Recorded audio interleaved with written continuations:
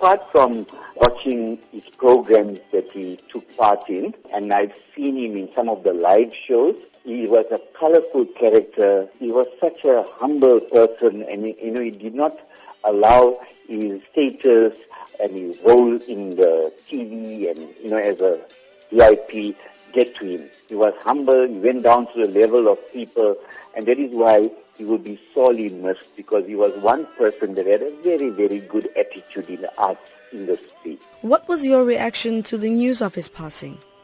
Sure, when I heard this, I was just like sympathizing with people regarding Chuck Berry, who died at the age of 90.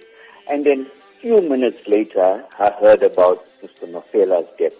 And it was such a devastating news, because you know why? He played such an important role, especially with his latest acting role in Generations. He really touched the hearts of millions of people, through his...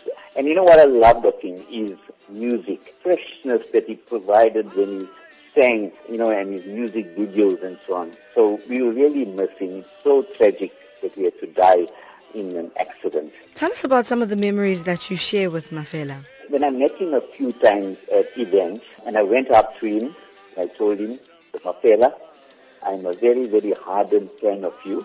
And he said, oh, you actually watch my programs?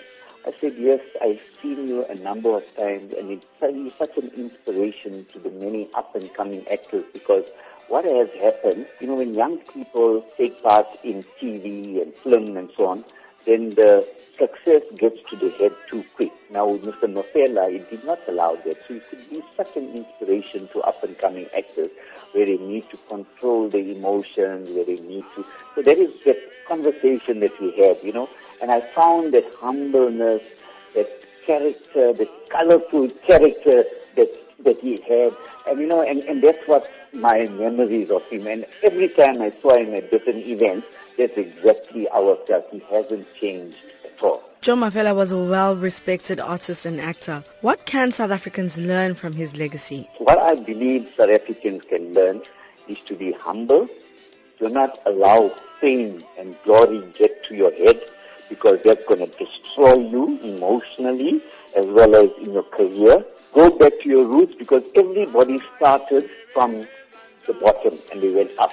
How much of a loss is his passing to the nation? His absence in Generations and other film and video activities will be sorely missed. And South Africa, yes, we are going to miss a character like Joe Mafela, but on the other hand, we need to remember the legacy that he left.